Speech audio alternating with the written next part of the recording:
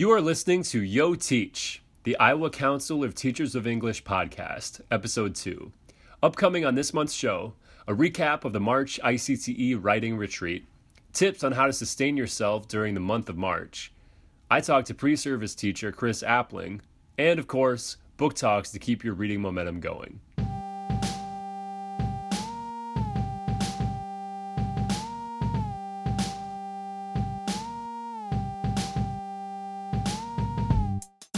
Hey everybody, Austin Hall here. As a member of the publications team of the ICTE Executive Board, it is my pleasure to welcome you to the Yo Teach podcast. The podcast is produced every month for your enjoyment, and notes from each episode can be found at the online home for ICTE, www.iowaenglishteachers.org. Be sure to check out the website for all things ICTE. You can also follow our organization on Twitter at ICTE_board, and find us on Facebook. All links are in the show notes. Now, let's get to the show.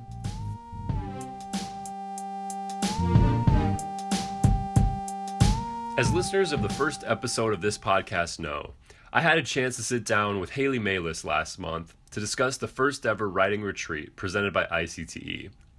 The event was held on Saturday, March 4th, and by all accounts, proved to be a great success. This time of year seems to get so hectic, and I can say, being one of the nearly 25 in attendance, that the day provided a great opportunity to pause, reflect, write, and reorient myself. There was energy, there was laughter, and there was writing. Not a bad way for any English teacher to spend a day, if you ask me. One of the highlights of the day for me was having the opportunity to, in true Iowa Writing Project fashion, read an excerpt from Christine M. Dawson's book, The Teacher Writer, Creating Writing Groups for Personal and Professional Growth, and discuss it with a few of my fellow teacher writers, Denise McAleer and Sheila Benson. Here's a little taste of the lively conversation and learning that took place in our small group.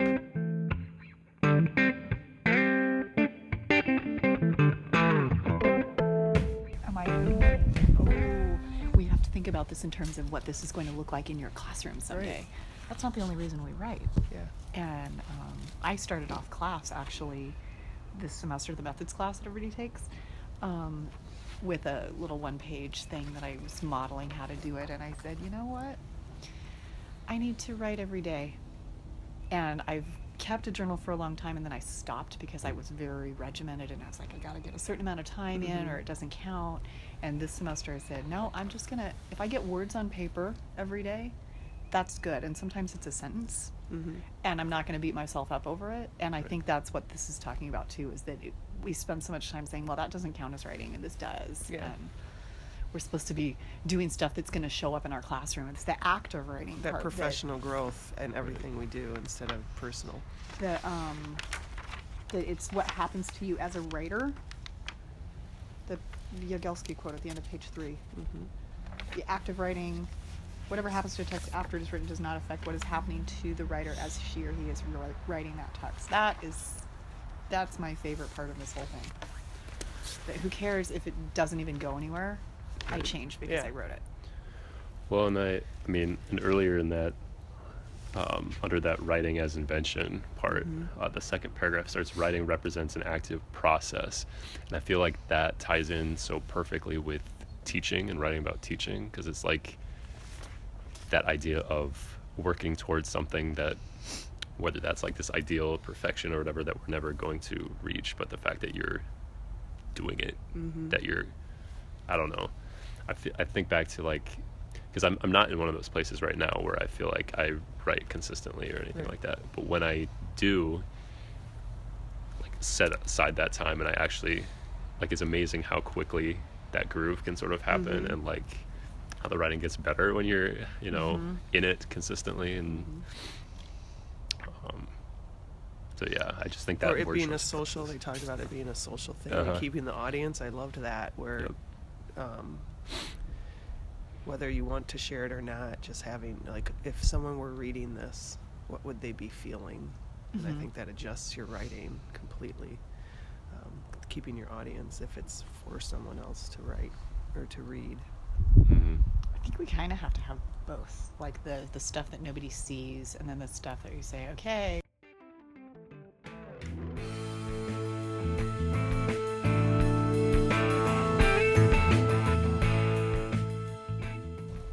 whole. I'm.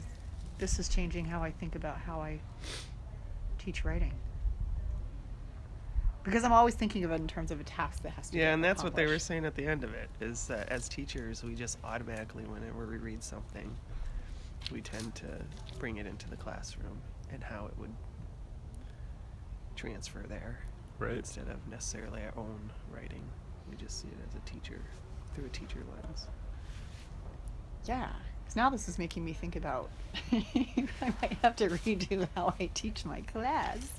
I do that all the time. It can be You know, frustrating. this- 'cause like, I've always some taught- teachers teach the same way all the time, and I'm like, every year I change it because I read something or the kids are different. I mean, that's a big one.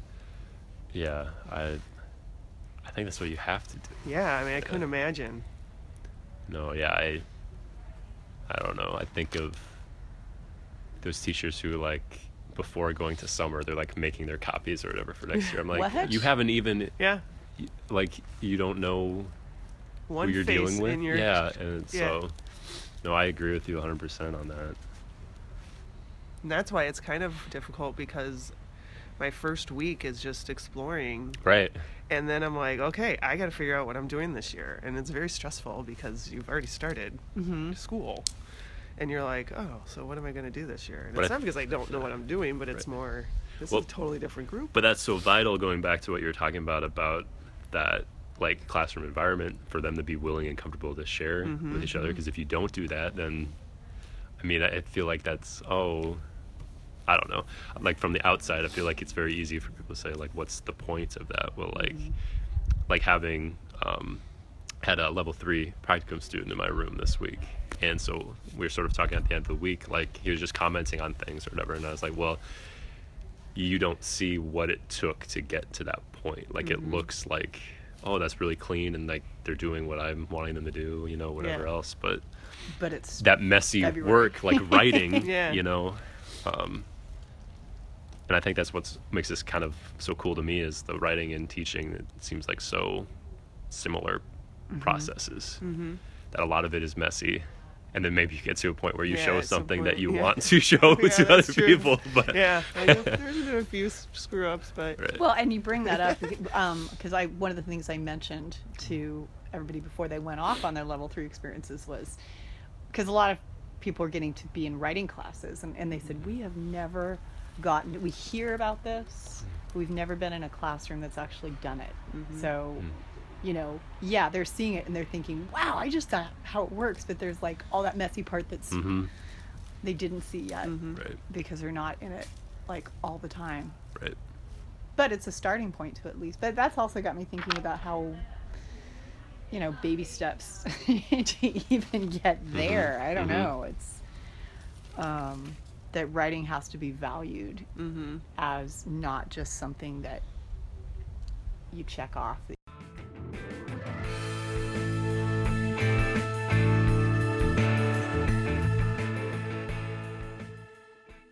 Well, and like with that, I think this part here in the text where it's talking about how, as teacher writers, you have that added empathy for your student writers and stuff too. I think that's something you can convey better speaking than writing sometimes too. A lot gets lost or it gets added, I guess, in your tone of voice. When yeah, true. Yeah. That moment of that first writing conference I'd ever had Yeah. was the first time anybody really said I was good at writing. You know, because you can get the comments and the grade on the Yeah, paper, like but you that's said, not that's the different same. than a voice saying Yeah. it. Right. Because you gotta, you know, hang on to that, and words don't necessarily do it like a voice does.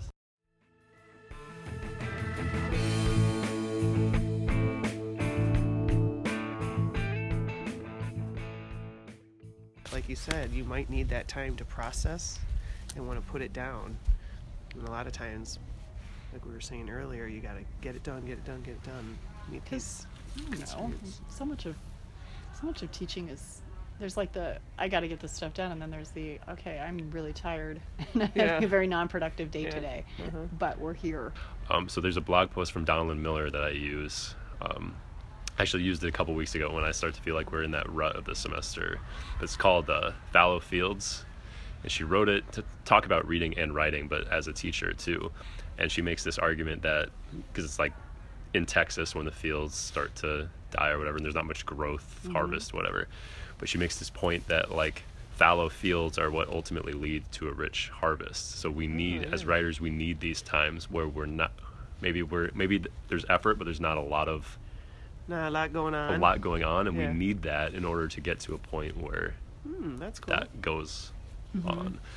And so I think sometimes maybe as teachers, that's something for us to think about too, is like, I don't know.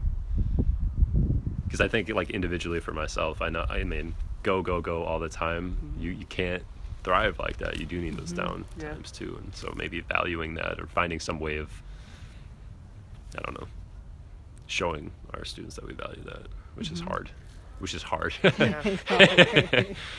But well, half the people here said the reason why they're here is they needed that me time, that time for just, themselves. And that it explore takes who they are. getting out of regular environment.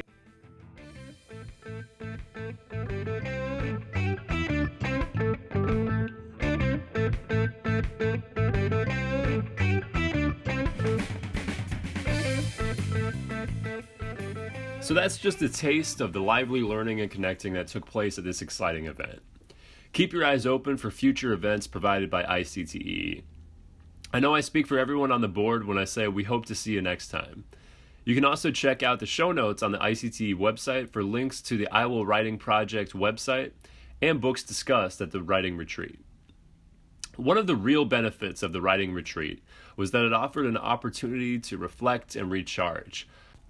And coincidentally, that ended up being the Yo Teach question for this month's episode. As a teacher, how do you recharge, renew, and revitalize yourself?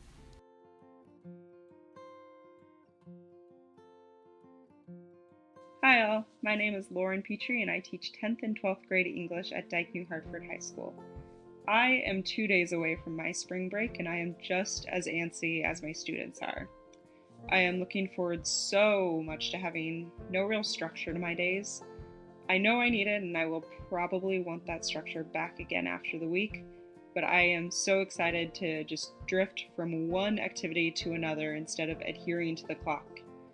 I plan on seeing good friends, finding a few new trails in Cedar Falls to run on, and I will also be giving a lot of feedback on student writing during that time.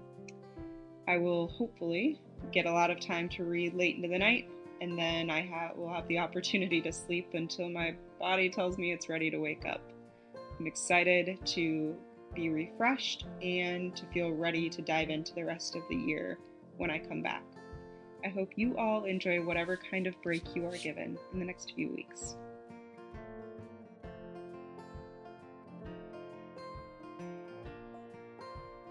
My name is Missy Springsteen Hopp from Clarion Goldfield Dow's Middle School in Clarion, Iowa, and the thing that recharges me most this time of year as someone who does not have a spring break is actually the idea of putting myself out there more, and that's definitely in the sense of being out and enjoying the weather as it turns nice, but it's also with the activities. You know, once March hits at my school, and I know in many districts, it seems like, you know, you're getting into concert season or plays or all sorts of other activities, spring sports, and my calendar kind of fills up. And after a winter spent hibernating and isolating myself probably a little too much, I fill my calendar with more, and instead of feeling drained, the busyness reinvigorates me and gets me out a part of it more. So that's how I recharge in spring.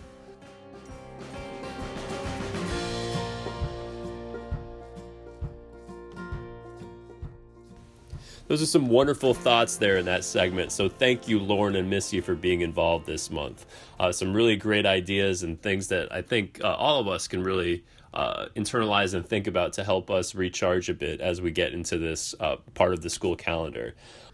One of the things for me that always gives me a bit of energy is when I'm able to have the experience of having a colleague or another English teacher come into my classroom and interact with me.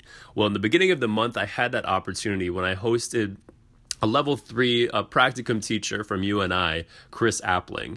And at the end of the week that he spent in my classroom, I had the chance to sit down with him and talk to him a little bit more about what he's looking forward to as he is continuing the stages to enter this English teaching profession, particularly in the state of Iowa right now, where it's a really interesting time to be entering this field. So for the interview for this month, check out me sitting down with Chris Appling. All right, so this is Austin Hall here. For my guest on this month's podcast, I'm thrilled to have Chris Appling with me. Chris is currently an undergrad student at the University of Northern Iowa, and he had the, if you want to call it privilege, misfortune, whatever, to be in my classroom this week. And so I thought, what a great opportunity to get a new voice, an up-and-coming voice of teaching in the state of Iowa, and pick his brain a little bit about what he's been thinking about as it relates to current state of affairs in state of Iowa education, but teaching in general. So, Chris, welcome. Thank you for joining me. Yeah, I'm excited to be here. So one of the things, as I was sort of saying there, I'm really hoping this podcast is able to do is to bring new additional voices to the conversation as far as ICTE goes, whether that's on our Facebook page, at our conference, at our various experiences that we host throughout the year. So I'm really excited to have you. And what I'm really excited, and I think what I want to start with, is you have a really interesting story as far as how you have wound up pursuing profession in English education. So why don't you just sort of start off and fill in our listeners of what that cool story is? Okay. And I'm really excited to be a new voice in Iowa teachers. I'm a non-traditional student. I was not one of those people that came out of high school like I want to be a teacher. It was something I came to. So my first bachelor's degree was in political science, and I worked in the Iowa Senate for 3 years and on campaigns in between sessions.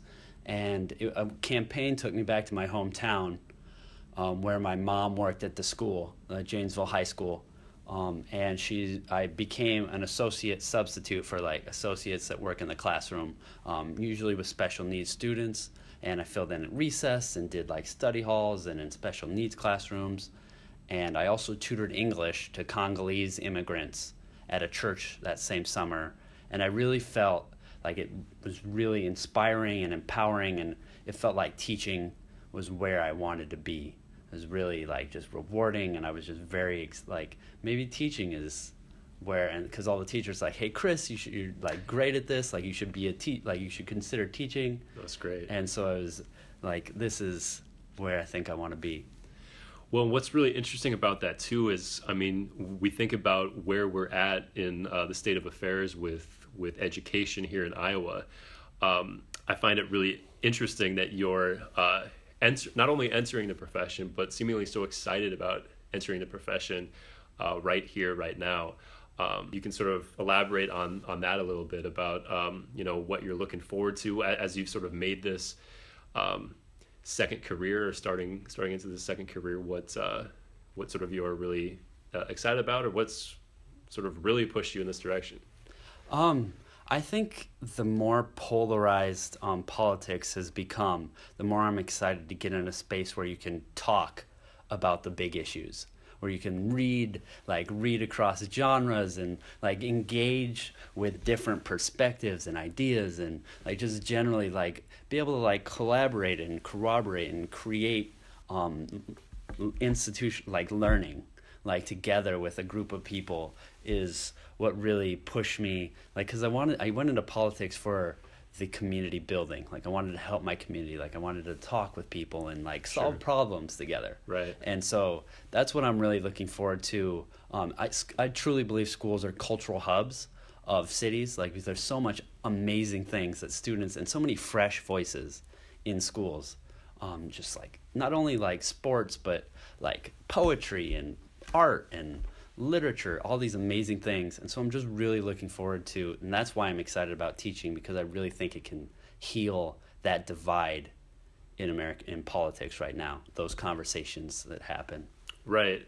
And I think a lot of us, the members of ICTE, would definitely agree with you in the power that that teachers have to not only sort of shape that discourse, but like you said, being in a school that's often the hub of that excitement and energy in a particular community.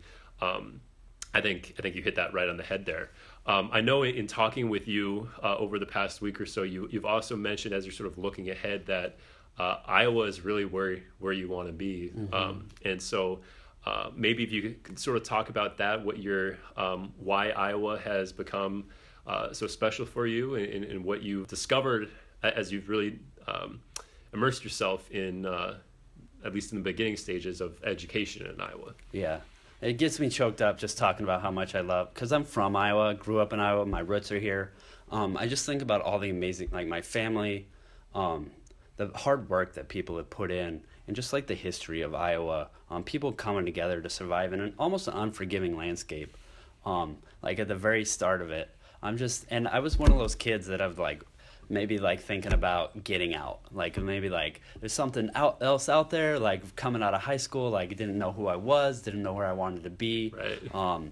And I've kind of come to the love of like who I am, Chris from Iowa, and loving Iowa and loving like my family. And I've kind of come to that through literature, like through writing and through like those conversations, like talking, like as I've grown up and I've talked to them about my history, and I've come to that more like as I've grown up, and just really understanding and appreciate them for all their faults, and like just appreciate people for people, and just really proud of where I'm from.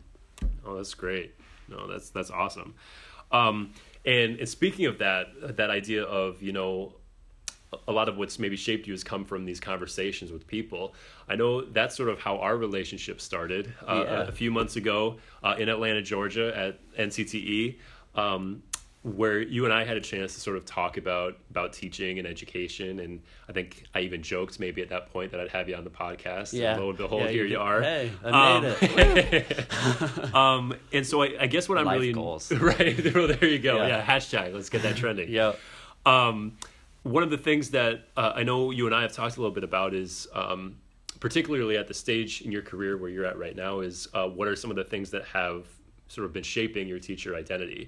I know NCTE was a really, inspirational and motivating experience for both you and myself. So maybe you could talk a little bit about that, how NCTE, but also maybe some other things that have begun to shape sort of what you foresee as your teacher identity. Just most recently, like just that sense of, I think across what brought me really back into the teaching profession and made it very rewarding and empowering for me is that sense of community. I definitely got that in NCTE. The incredible like knowledge that people were willing to share and talk about, like especially just sharing ideas, like that awesome idea. And the same thing happened to me at the collegiate level. Just my first class, I came back, and one of my friends who was a teacher, like I had no idea, I decided a week out that I'm going to go back, no idea what I was getting into. And that first class I walked into, and one of my great friends was in there and was like, "Hey, Chris." And it was James Davis, it was his very first, it was teaching of writing. First class, so I got the full workshop experience right off the gate. Sure. And it was just that community, like just that knowledge, and it was very, very empowering. Yeah, no, for sure. And, you talk about Dr. Davis and also your friend, seeing that familiar face and stuff that's really maybe inspired you or driven you down this path a little bit. I'm curious, maybe digging a little bit deeper, further back in your past, and specifically teachers that maybe you have had that have shaped or impacted or influenced you as you're beginning to sort of think of yourself as a teacher. Maybe what are some aspects that you recognize in teachers that you've had that maybe you think you might take on for yourself in some way? What really empowered me, like back in probably like 4th or 5th grade, I had a really great teacher named Mrs. Fleckenstein, Judy Fleckenstein. We'd still talk on Facebook every once in a while. That's great. Yeah. And it was a talented and gifted program, but she really just created a maker space, like a creative space where we could go in and talk to each other. And it was just like, we had fun, like activities that she planned, like paper airplane, like project where we made and read books, and like she just made it very open and inviting. And that's something that I look for in all my teachers, like that student choice. Like she kind of gave it to us, that we could pick what we wanted to write about, and just opening up, like allowing us to engage with the content instead of just like remember this. It was just like allowing students to engage with their learning, and that's like all my favorite teachers have done that. And so that's something you definitely want in your classroom. Yeah, I want to make my classroom a place where students can really authentically and like actively engage with their learning at their own pace, and like I want them to find their own voice through the English classroom, like to craft their own worldview, however they want, like just want to build up so they like get those fresh perspectives, and just make it a creative space for students to come and learn and enjoy. And it seems like that's something where you're maybe even merging your first and second career together, where you're talking about helping students find their voice, and maybe that's something, in the political realm that you had, hopes for or whatever, and sort of the blending of the two. Absolutely. It definitely is, because that's something I didn't get. I wanted to I don't believe everybody should have the same viewpoint. Like I think that there's value in everybody, where we're all different people and everybody's voice matters. And it just becomes so like divisive, and like that's something that I want like people to be able to develop and talk and have those engage with the texts that are put out there, like the news, and that's something that I really want from my class. I've merged that. You're right. I've merged those two things. Cool. No, I think it sounds to me like your head is in a great place already for still being a pre-service teacher, for sure. Well, Chris, I think I'll have you out of here on this sort of a two-pronged question, I guess. Number one, I know you've talked a little bit about looking forward. I'm curious what you think is like the number one or number two things that you're looking forward to once you get your own classroom and you really dive into this profession. And secondly, is there anything that you've learned throughout the second undergrad experience that you're really excited to try or bring to your classroom? What I'm looking forward to, I'm definitely just excited to get out into like I said, that cultural, in my classroom. I'm definitely get out in the classroom and meet the students, and just really to go from there. And that's also a scary part, because it's unknown. Like I don't know where I'm going to end up yet. I don't know what the political climate is going to be like when I'm teaching. But I'm really excited to get out and meet the students. I'm looking forward to that student teaching experience, and just getting out and being in the teaching classroom, being in a school, and just growing from there, setting my roots, and just being able to grow with the students. Right. What I've learned from things that I'm really excited about, definitely first workshop experience, definitely excited to take that into my classroom. Right now, in the teaching English class I'm in, we're working with in the middle, Nancy Atwell, awesome. Notice and Note. Really excited to implement that in my classroom, and we've worked with Socratic circles. On my own at NCTE, actually, they recommended Teaching for Joy and Justice by Linda Christensen, which is something that I'm really excited to implement. That windows and mirrors, giving students of new viewpoints, but also mirrors to see themselves. And teaching social justice isn't necessarily about teaching the issues in your class, but giving students an equal opportunity to engage with their learning, and that's justice in a classroom, so that they can actively participate, and that's what's fair and just in a classroom. Right. Social. Yeah. No, that sounds really cool, and I know as a teacher who has been in the middle of it here for 7 or 8 years.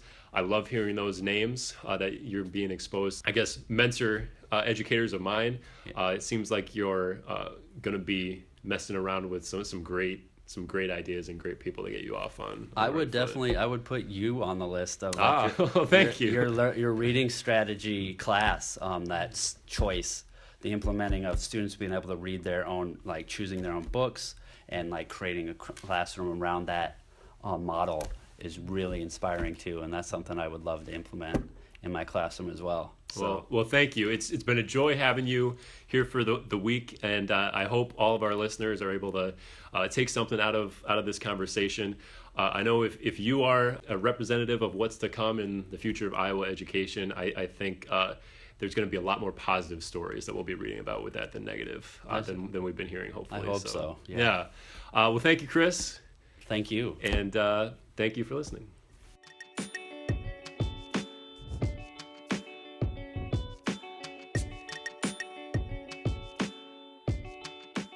This month, I'm thrilled to talk to you guys about a couple of books that I know are going to keep yourselves and your students reading until the wee hours of the morning. The first book I'm going to talk about is Scythe by Neal Shusterman.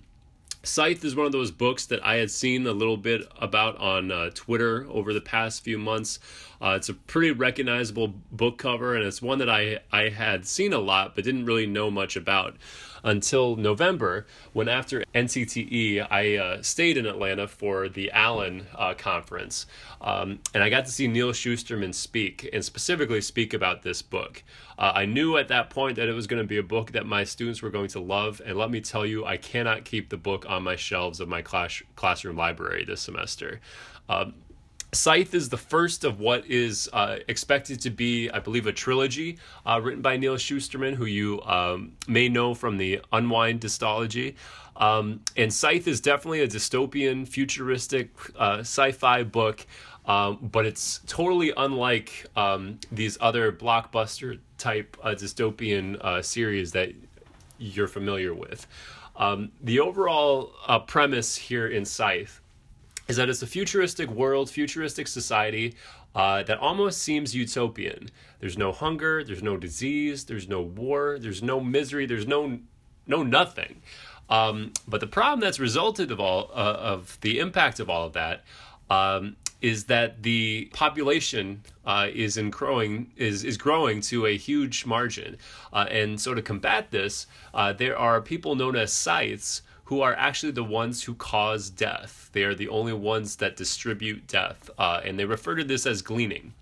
Now, the thing here about being a scythe is that you can't be a scythe if you want to be a scythe. And in fact, the only people who become appointed to be scythes are ones who don't want the job, because they know that they're going to be doing it in a way that is not murder, is not feeding into their own desires, but it's just something that they know must be done. So the book opens up with one of these Scythes Faraday, and he takes on as apprentices two young teenagers named Citra and Rowan, a girl and a boy. And so the first couple chapters are all about Scythe Faraday taking these two under his wing and sort of teaching them the arts of gleaning. Now, ultimately, where the book really picks up is that every few months, the sides in the United States meets, and it almost feels like a priestly get-together. They refer to them as conclaves. And at this first conclave, what happens is it's brought to everyone's attention there that Scythe Faraday has taken on two apprentices, and that is something that is frowned upon. Certainly you can take on one to sort of show them the ropes and ultimately have them become scythes, but having two is kind of an issue. And so when that gets brought to light, there's a little bit of a commotion, and ultimately what happens is it's decreed that over the following year, as they're going through this apprenticeship, only one of them will in fact be able to become a scythe. And what is determined to be the first action of that person when Citra or Rowan becomes this scythe, is that he or she is going to have to glean the other one. And it's at that point where you realize really how dark this world that Neal Shusterman creates is. And that's really where the excitement and the action and the anticipation in the plot of this book really takes off.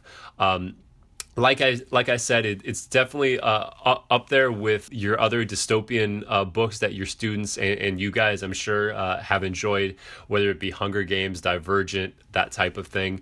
The rights have already been sold to make this a movie, and the next book is going to be coming out in 2017, probably November, I think, 2017. So this has been a huge hit in my classroom.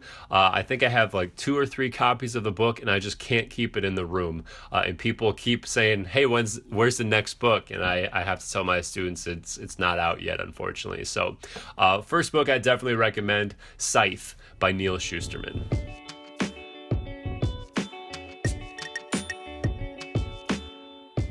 second book I'm going to talk about this month is one I read just a couple weeks ago when I had my own spring break. And it's called The Hate U Give by Angie Thomas. This is a book I'm sure many of you have heard about. It has been out in the news for weeks, for months. And really what's interesting about this book, it's written by Angie Thomas, and this is her debut book. But there were 13 different publishing houses that were craving the manuscript. They were fighting for it. Ultimately, it went to HarperCollins, and the movie rights have already been acquired. And so this is a book that, even before it hit bookstores, was really one that a lot of people were anticipating. And I have to say, I can see why. This was a great read and one that I think is a must read for anyone in the high school level, teacher, student, frankly, any human really would be better off reading this book. The book is essentially about a 16-year-old girl named Star Carter, and she lives in Garden Heights, but she goes to school 45 minutes away at the school called Williamson, which is the private prep school. The school is largely white. Star Carter, black, coming from African-American family. Really, the early part of the book is about code switching, frankly. Star Carter essentially navigates two identities to fit in at home and at school. And it's a really effective look at two different cultures and sort of how one navigates between the two of them. At home, Star is characterized as very wry, tough-talking. She obsessed with Air Jordans and that type of thing. Whereas at school, she's a Harry Potter super fan. She loves the Jonas Brothers, and she carefully scrubs any trace of slang from her speech patterns. She knows what she needs to do to fit into each environment, and she does so really effectively. But the issue that happens is very early on in the book, after a party, she's riding home, I should say, with her childhood best friend, and they get pulled over. The best friend gets shot and killed by a police officer during what seemingly is a routine traffic stop. And as a result, that distance between those two worlds and her two identities does nothing but grow further apart. And as this incident builds momentum, it trends on Twitter and it becomes a nationwide story. And Star is thrust down this path of self-discovery. She's forced to really think about who she is, what she believes, and what's worth standing up for. As I said, the book had been chased after by all of these publishing houses, and it really is a phenomenal book. The characterization is great. The voice is great. Really, particularly for a debut novel, this is Angie Thomas screaming that she is here, and I think that she's going to stay here in the world of YA Lit for quite a while. So I would definitely give it 5 stars. Highly recommend The Hate U Give by Angie Thomas.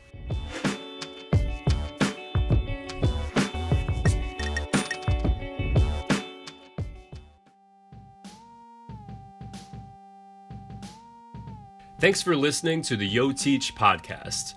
I hope you enjoyed this month's episode. Look for episode number 3 next month. If you enjoyed what you heard, please let us know by reaching out to us on Twitter at ICTE_board, following our Facebook page, or commenting in our Facebook group. Also, be sure to bookmark our website, www.iowaenglishteachers.org, and check it out often. That's where you'll be able to find show notes from this month's episode that include all the pertinent links and info. One of those links will direct you to a Google form where you can let us know what other topics you'd like to hear discussed in future Yo Teach podcasts and other ways we on the executive board can continue to support you. Let us know. With April being National Poetry Month, the Yo Teach question for next month's podcast is, what is your favorite poem? I would invite you to submit recordings of you reading your favorite poems, 20 lines or fewer, including a little background about why that poem is a fave. As always, these submissions can be sent my way to ahall, AHALL, at dowlincatholic.org. I will also gladly accept submissions of book talks to be aired on future podcast episodes. Your participation is important to and valued by us. We can only hear from you if we hear from you, so please take the plunge and get involved. Music for this episode from the Free Music Archive by Josh Woodward, BOPD, Kevin McLeod, and Broke for Free. Thank you also to Sheila Benson, Denise McAleer, Chris Appling, Missy Springsteen-Haupt, and Lauren Petrie for their contributions to this month's show. Thanks again, ICTE. Until next time, this has been your host, Austin Hall, signing off from Yo Teach, the official podcast of the Iowa Council of Teachers of English.